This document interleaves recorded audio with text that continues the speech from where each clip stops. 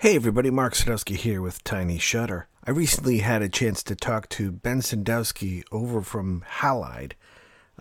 He is one of the co-creators of Halide and Spectre, apps that we absolutely love on the iPhone. And it was such an honor to have him on the show. But more importantly, this was a way to get him to talk about limitations that the iPhone has when doing long exposure photography and kind of photographing on a raw file. And basically, we brought Ben on to talk about this because he has an expertise in creating these camera apps. And what better person to have on to explain it to us.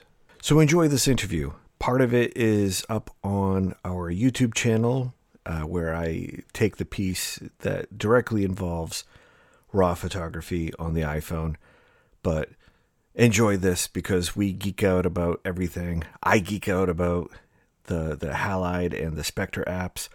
So enjoy this geek out fest. This is unedited, mostly unedited, and I had a lot of fun talking to him. So enjoy. I want to introduce to Tiny Shutter Ben Sadowski. He is the co-founder of Lux Optics, which to everybody else, he is one of the co-founders, and the company develops some of the most popular apps on the Apple store. We're talking about none other than Halide and Spectre. They are camera apps that we have talked about and did videos on many times, and it is absolutely up there in our top 5 favorite camera apps. So Ben, it's a pleasure to finally talk to you. Oh, it's a pleasure to be here and to talk camera stuff. I love to hear from people who are using the apps and get feedback and talk all sorts of low-level stuff. So it's going to be a lot of fun. It's going to be great. First off, Spectre. This has been my. I have several slow shutter cam apps that I've used, but the moment that Spectre came out, bam, right to the top of the list. It is probably my favorite scouting app in that anytime I'm in someplace new and I don't have any of my photography gear with me, this will allow me to, one, get a good idea of where I want to do some serious photography with the heavy camera gear later down the road. And it gives me a great look and feel of what to expect when I do bring that heavy gear. And I don't need a tripod, which has been an amazing godsend to kind of get an idea um, of volume coming in and what the end product will be when I do bring in the heavy guns. But most importantly, it's a great camera app, even if you're just focused on iPhone photography when you want to do long exposure. It is amazing that you could do this without a tripod. So my first comments are hats off. Thank you Thank you. for Thanks. doing some of that.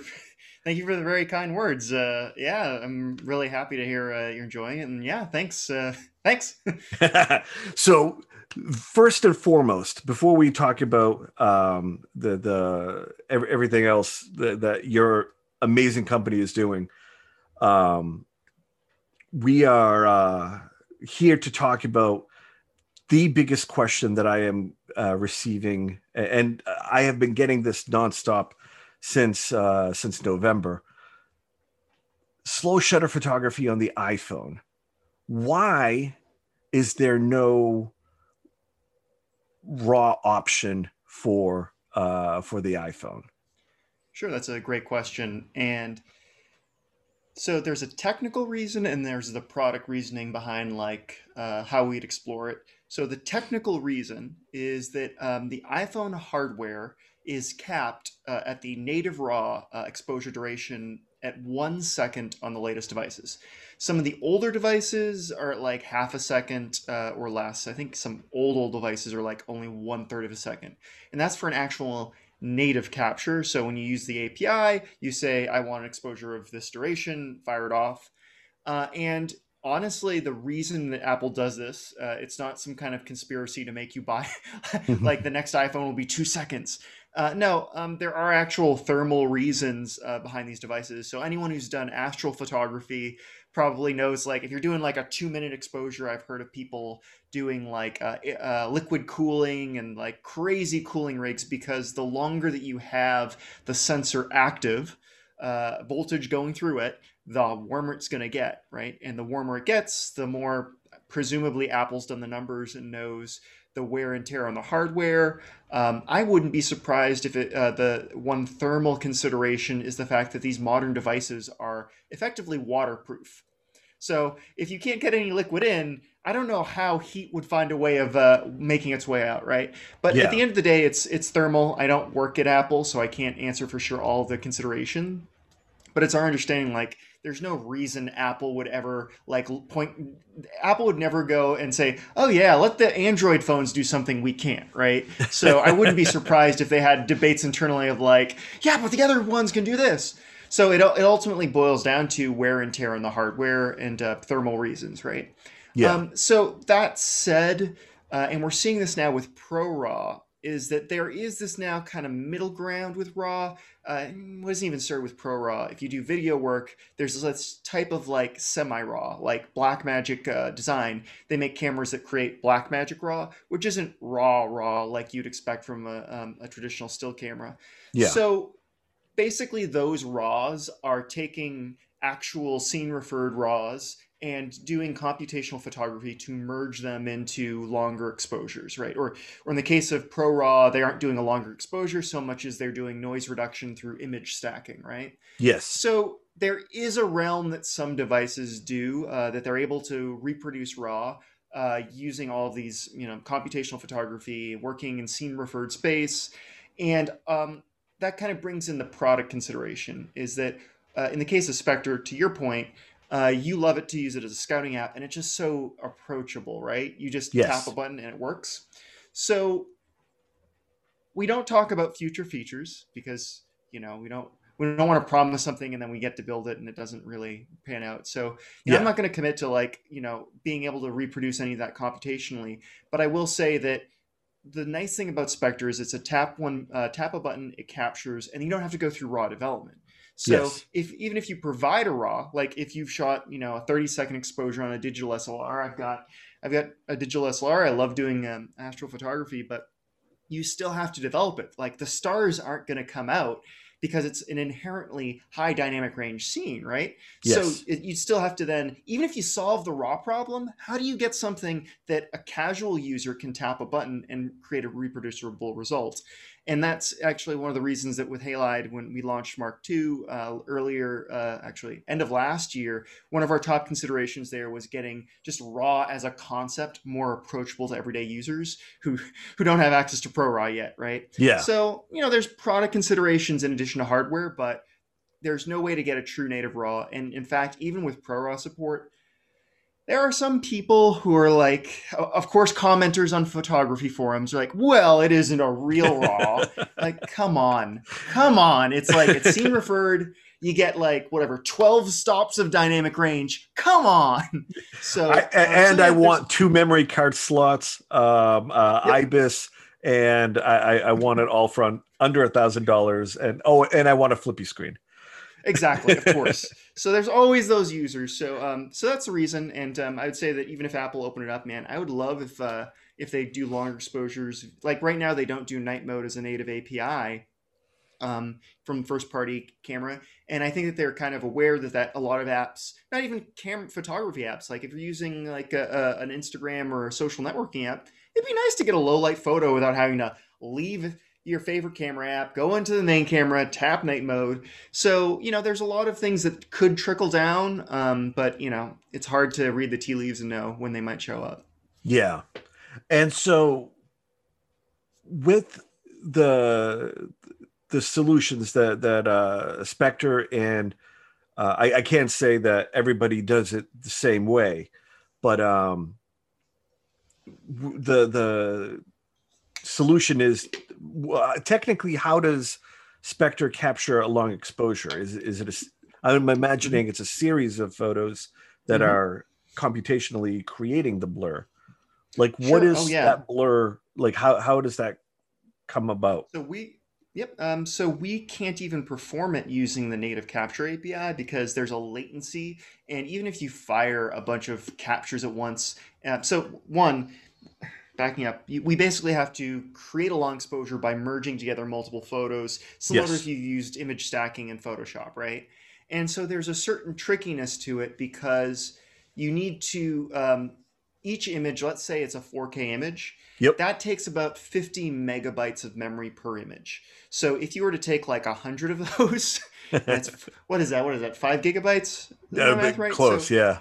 yeah, yeah. And so even like so the current phones, usually when you reach the 1 gigabyte mark, the system gets upset with you and you start entering the territory where it wants to crash. So there's no way to really shot for shot do what Photoshopper is doing, which is you load all the photos and do them all together like that. So Yeah. we're kind of like juggling bowling balls, whereas each image comes in to the stack, we're finding a way to merge it with a pre-existing image to create the long exposure as you watch it. So it's like you're watching the photo develop, Yes. which is kind of funny about the effect you're seeing on screen, where it's kind of showing you exactly what the system is creating. It's not like a special effect. It's delightful to watch, but it's not a special effect. You're actually seeing the long exposure develop in front of you.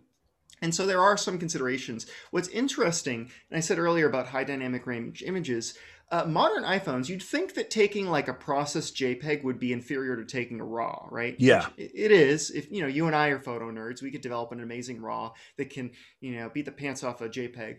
But what's amazing is the real-time feed that comes in on modern iPhones is actually doing high dynamic range tone mapping, global and local tone mapping, which is why in the viewfinder you get such a remarkable image because Yeah. it's actually dodging and burning the image for you in real time. That's amazing. So basically, we take the stack of tone mapped images and use that to merge together long exposure with some different image registration algorithms, computer vision algorithms, so that every arm is inherently shaky, just like that's just the way our muscle work. Yeah. So we have to do some basic image registration and to create the final exposed image. It's like a whole subset of computer vision research there, and it's definitely it's just there's so much more we want to do with it, and we're still exploring like different algorithms and different effects you're trying to accomplish, right? Because right now it's just there's multiple ways you could attack this problem depending on what you're trying to accomplish.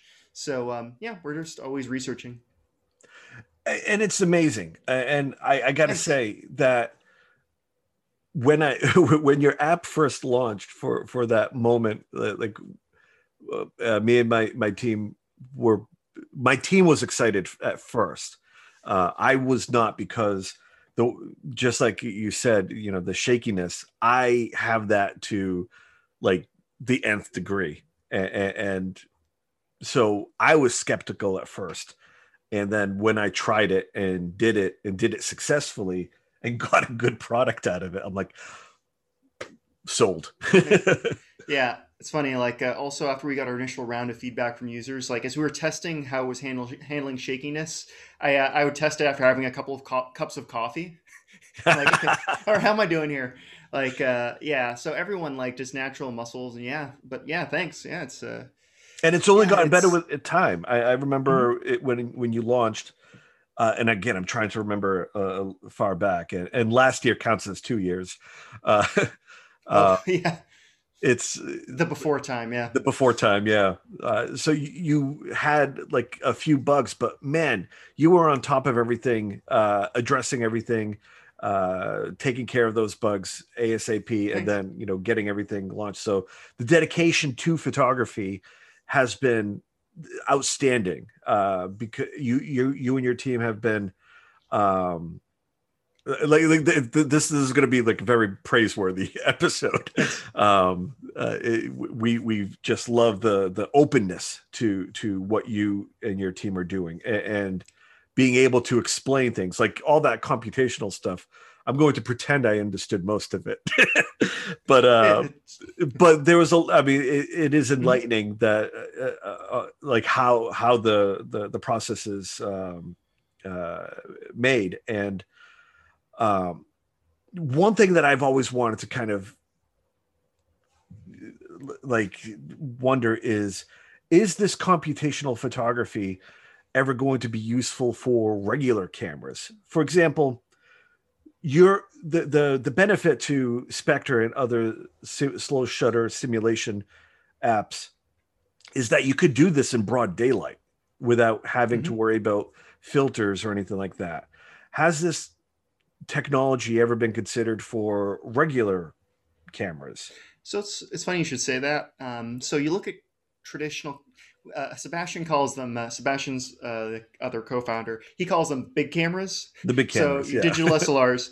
So big camera companies have a reputation for being behind the times as far as like if you ever seen the interface of some of these, it's like ripped out of 1998, right? So Yeah. but so it's interesting because modern cameras do actually do some computer vision work. Like I was reading about different metering algorithms. So you have like center metering for figuring out the right exposure, spot metering. But I was reading that actually modern digital SLRs are smart enough to do basic computer vision image recognition, so they can see, okay, this is a field of flowers, I should meter it this way. So they basically recognize the scene and fine tune the algorithm there. Certainly, like there's researchers who've worked on Google Pixel, and they have amazing work there where they'll take, you know, thousands and thousands of images to seed their machine learning, and based on how users have typically exposed a scene. Like if you're taking a photo of a sunset, that's a classic high dynamic range problem where do you Yeah. want the sunset exposed? Do you want the user's face? Do you want to do tone mapping? And so if you recognize it's a sunset, you can do a completely different algorithm than a low dynamic range image where you just kind of like, yeah, it's okay for everything. Like a classic one there would be a foggy scene, right? You don't want it to be like super punchy. You want to feel like the kind of like low dynamic range because it gives you that mood, right? Yeah. So modern cameras, even digital SLRs that are like not regularly downloading updates from the internet, they're feeding in the algorithms to figure out these metering. So as far as producing images, that's an interesting question, right? Because you kind of have to ask, are the people like you and me who love big cameras, do we want the in the case of like tone mapping, do we want to give all that control to this AI? And in the case of an iPhone, they kind of have to, because you only can go so far with the size of the sensor. It's like the size of a fingernail, right? Yeah. Versus like some big old medium format one where you get all the light, right? So it's kind of ironic that these inferior devices that have to kind of like make up for the hardware with superior software, in many cases they're just doing laps now around traditional big cameras. And again, I return to like ProRAW. If you've ProRAW has some trade-offs with traditional RAW as far as sharpness, and Sebastian wrote actually he contributed a bunch of those test photos in our recent blog post explaining ProRAW. Definitely recommend checking it out because anyway, ProRAW, it creates these super high dynamic range raw files that you can do incredible work on, or you can just tap a button and it just creates great results out of the camera. So we are kind of in that spot right now where even if you're a pro, like honestly, it's the results I'm seeing on the iPhone 12 Pro Max are like, in many ways, I look at my digital SLR from like 5 years ago and it's just running laps around it as far as dynamic range, as far as detail recovery. It's just like low light performance. It's just kind of ridiculous how powerful they are. But that doesn't really replace, and I think ProRAW now bridges that gap where, okay, if you disagree with the technical decisions it's made, okay, cool. Turn off a couple buttons. I think Lightroom now supports it. You can turn off its local tone mapping. You can turn off some of the other goodness it gives you, and you can just fiddle the knobs as much as you want, right? Yeah. So yeah, I think that ProRAW, it gives you all the latitude as you had with a digital SLR, but then none of the but also gives you good results out of the box that you get from all these computational algorithms. Yeah. So let's dive into a little bit deeper with the Pro Raw. Mhm. Apple has their Pro Raw, their Apple Raw. You have Instant Raw. What Mhm. is the big difference between the two formats of RAW. How do they Sure. work well? How do they work together? Or how do they work separately? I guess Sure. there's the option for both, right?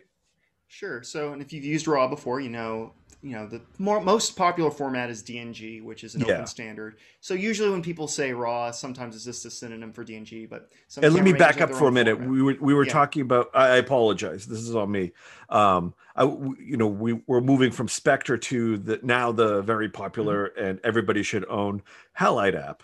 If Hmm. you're watching this on YouTube, we'll have a link to everything in the notes Nice. below or above. But yeah. So carry Hmm. on. I apologize. Totally, no problem. Yeah, so RAWs, and you mentioned earlier, like a lot of people want to shoot RAWs, and it's basically a true RAW. A RAW for a lot of the time was basically when you take a photo. There are different steps that go into taking a photo, and one step before it does all of its processing for you is the sensor values. It captures light and records the very sensor values that go on that are captured on the sensor, and then it runs it through a bunch of plumbing to make the final developed image, right?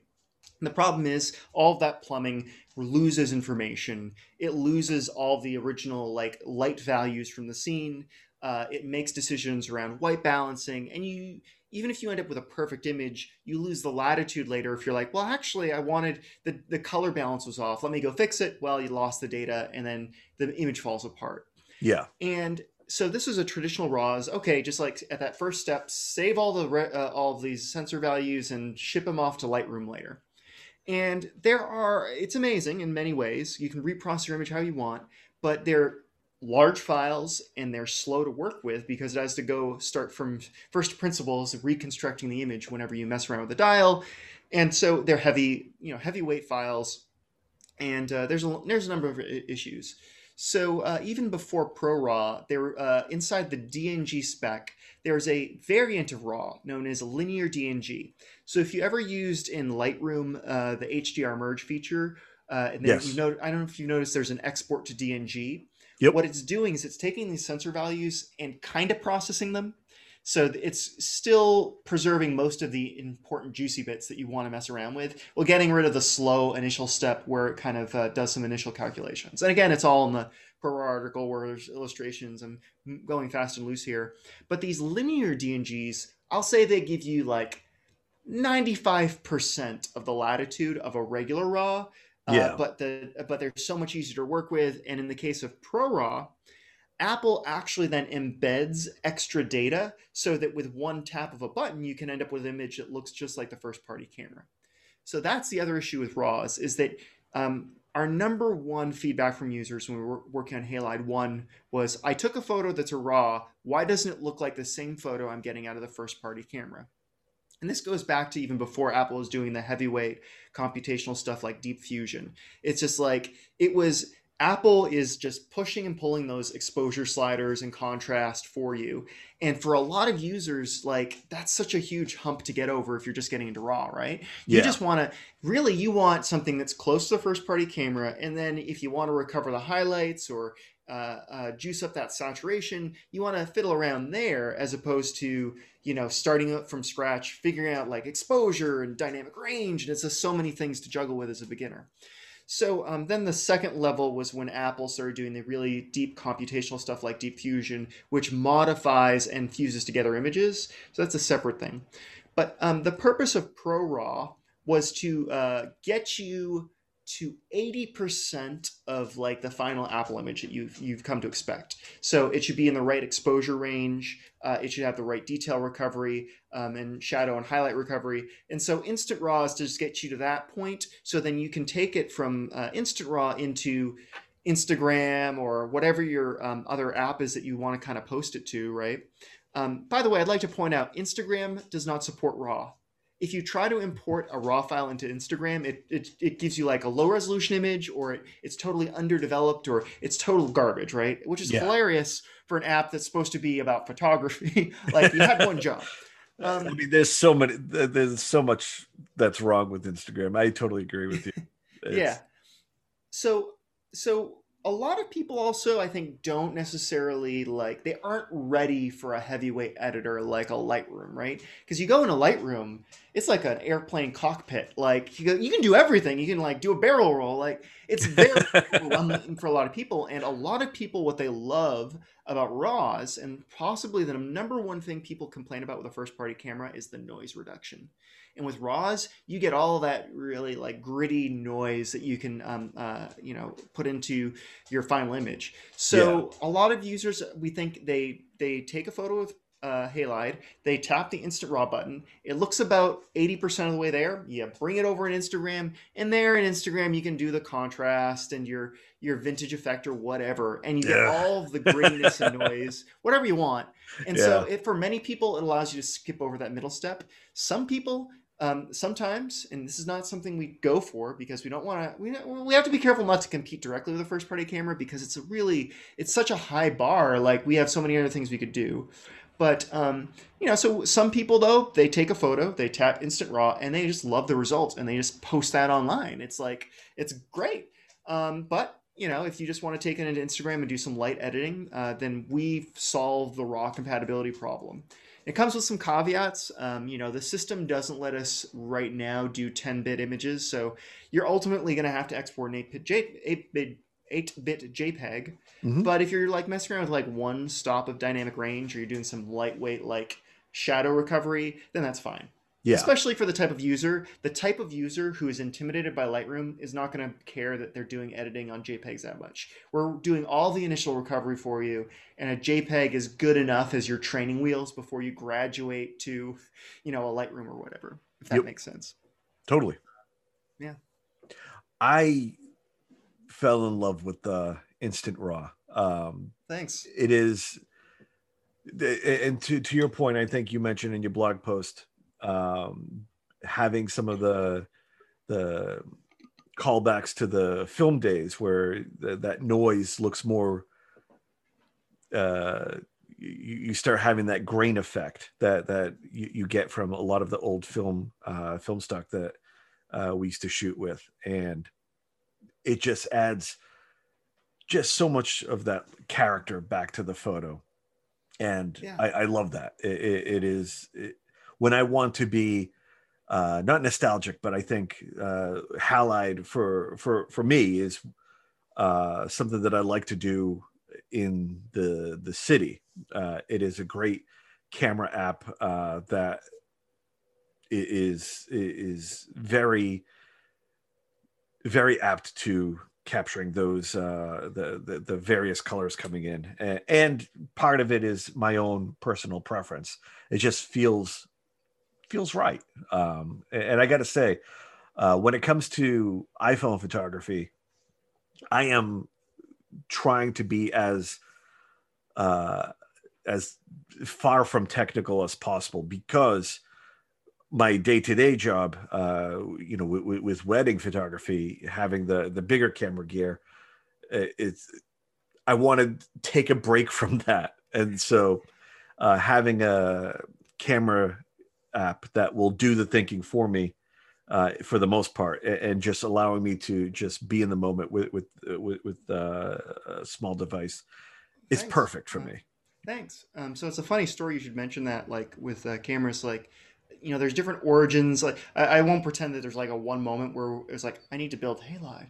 But like one of those moments that kind of like was a wake up call for iPhone photography is I was on vacation, and I have a digital SLR. I have, great glass and everything.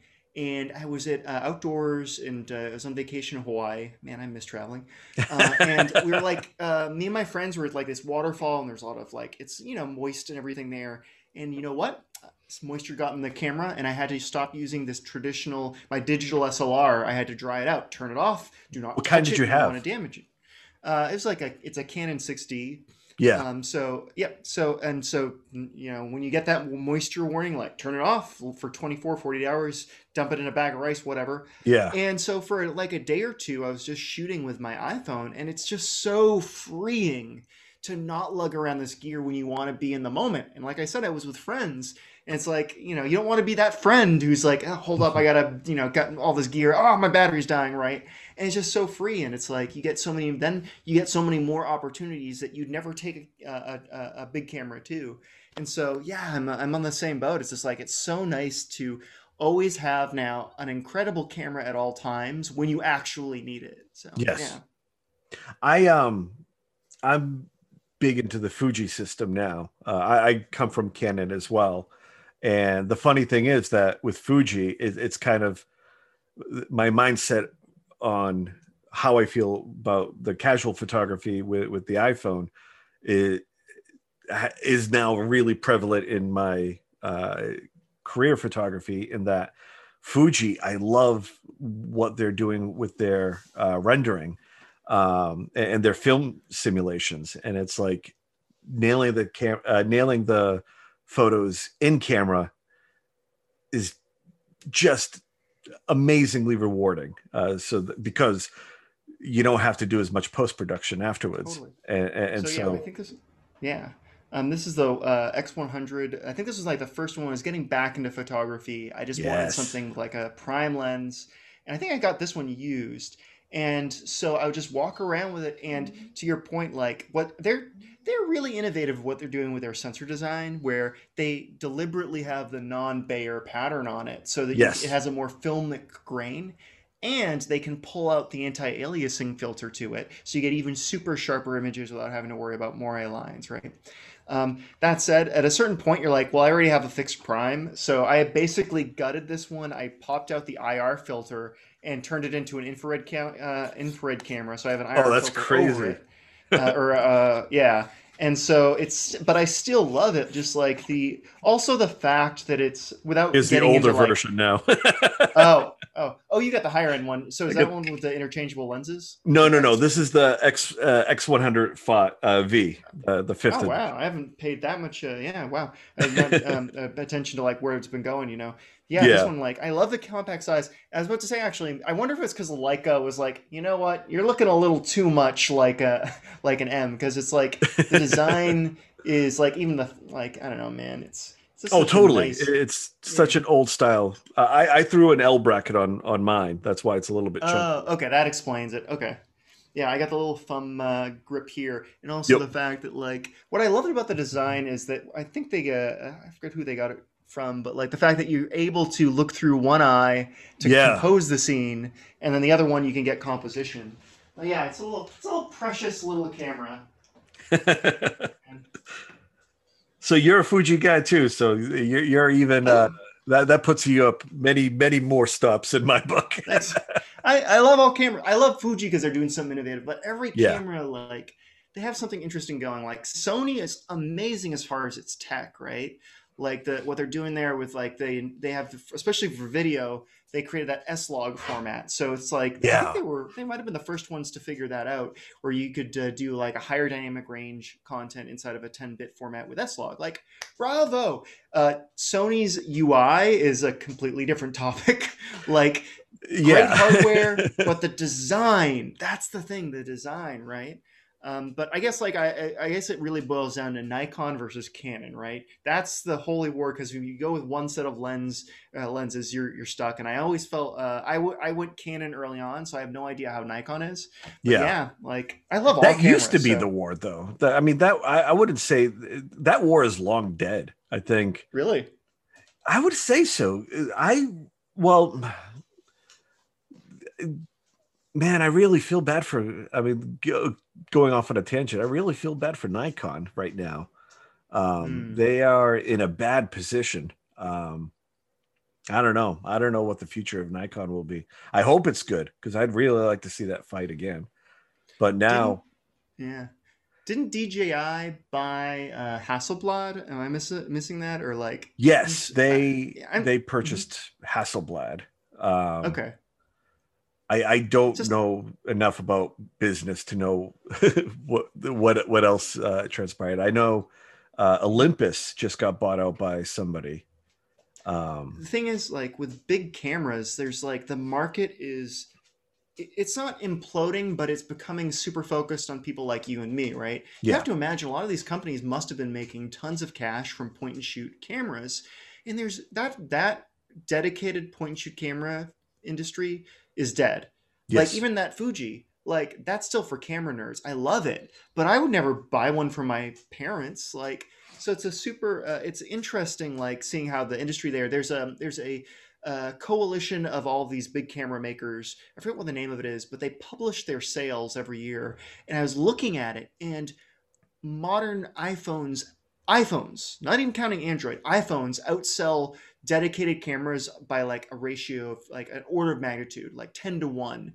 It's Yeah. insane. So, it makes sense that a company like a Canon, they still have the glass and the higher end stuff. I'm surprised Hasselblad, I guess they're kind of like the Ferraris where it's like you have to be, super niche to be a Hasselblad. But I guess like Canon at least has cornered like the prosumer market, but it's not a great time if you don't have something higher end that you're tackling. It's And crazy. but to that end, like Sony has sensors in everything, except Mm, for Canon. yeah. So technically, we're all Sony users in some respect. You Um, have to wonder though, like when is like, and I have no insight whatsoever.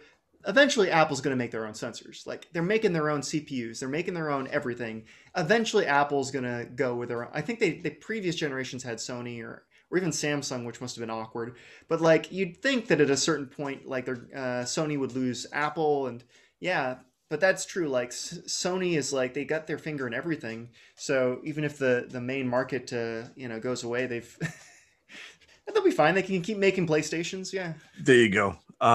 But like Fuji now is really biting away at the medium format market. Um, Tomorrow they're going to presumably kind of we're recording this on the 26th. Tomorrow they're going to announce an even cheaper medium format 100 megapixels, like for the price of a Canon. Like that's unheard of. um and really really making me question what I have to sell so I can buy one. That's um that's a classic photographer problem. You're always swapping out gear. Like there's always a yeah. new thing around the corner. Yeah.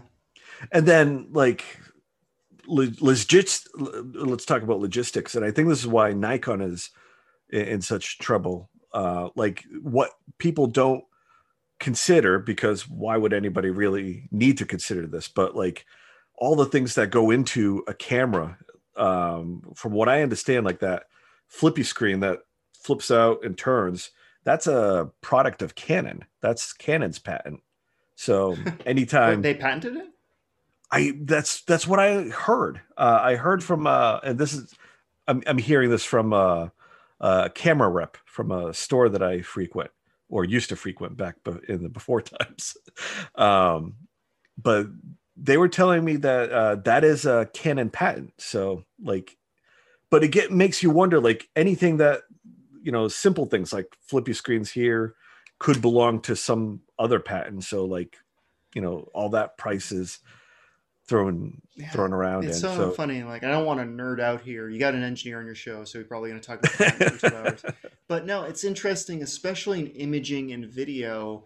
Like it's just such a minefield, and a lot of the innovation that you see, a lot of it's being held back by these patents. So let's say yes, Apple wants agreed. to incorporate a new codec, and I want to say the latest one, H.265 or Heek. Like I think there were surprise patents that were discovered there. They thought that they could get in there and like, oh, here's another patent sitting in the corner.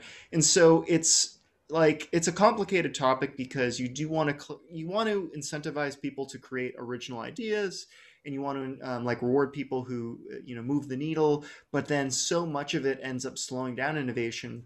And a classic example is an e-ink reader. Like there's one company that has owned the patent on e-ink for like 15 or 20 years or whatever. And as it's been expiring, I guess that's when you're starting to see new innovation because no one else, what's the point? Like that you Yep. can't build an e-ink reader. And I'm disappointed I don't have a color e-ink display because I want to be able to look at these gorgeous photos on my Kindle, but Yeah. it's still black and white, right? So it's just like there needs to be reform there because in imaging, it's like even worse, man. It's just like, Yeah. yeah. Oh, it's Actually, there's that, crazy. yeah, that story about the SATs or whatever. A lot of students were having issues because the photos were HEIC, and they would Yep. upload it to a server. And I guarantee the reason the server couldn't read it is because the people who run that system would have to pay a license to read that file format. And it's like, oh, okay, now you fail your SATs because blame patents on why you're failing your SATs. Yes. Crazy. Yeah. That is but that's for a whole other podcast, I guess. Yeah, That yeah, was yeah. It's just because crazy, I could man. geek out Yeah. too with that. Yeah. But man, Ben, it was so awesome having you on the show. I'd love to bring you back Oh, it's on totally. in the future when Apple releases a whole barrage of other software. But before we go, um, can you share some future ideas or anything like that Halide or Spectre is in the works? I'm Oh, That's a geez. complete minefield. You don't have to answer, but we are such big fans of those apps, and it's like, if you can, that's fine. No, That's a loaded I guess I'll give question. a short update. I'll give a short update. Is that like a lot of last year, we went into last year knowing that we're going to put this is a difficult thing about supporting, like when you're building a new app and you're supporting an existing one, is you're splitting your effort. Like we were still updating the old version of Halide in addition to working on our big launch that was in October, right? Yes, So now that we're through that and we can put all the wood behind that one arrow, we've got like this huge backlog of stuff that we're hopefully going to accomplish this week. We actually last year brought in our first officially hired engineer, although she's really like a third member of the team. So we're expanding. So I think that you're going to see a lot of.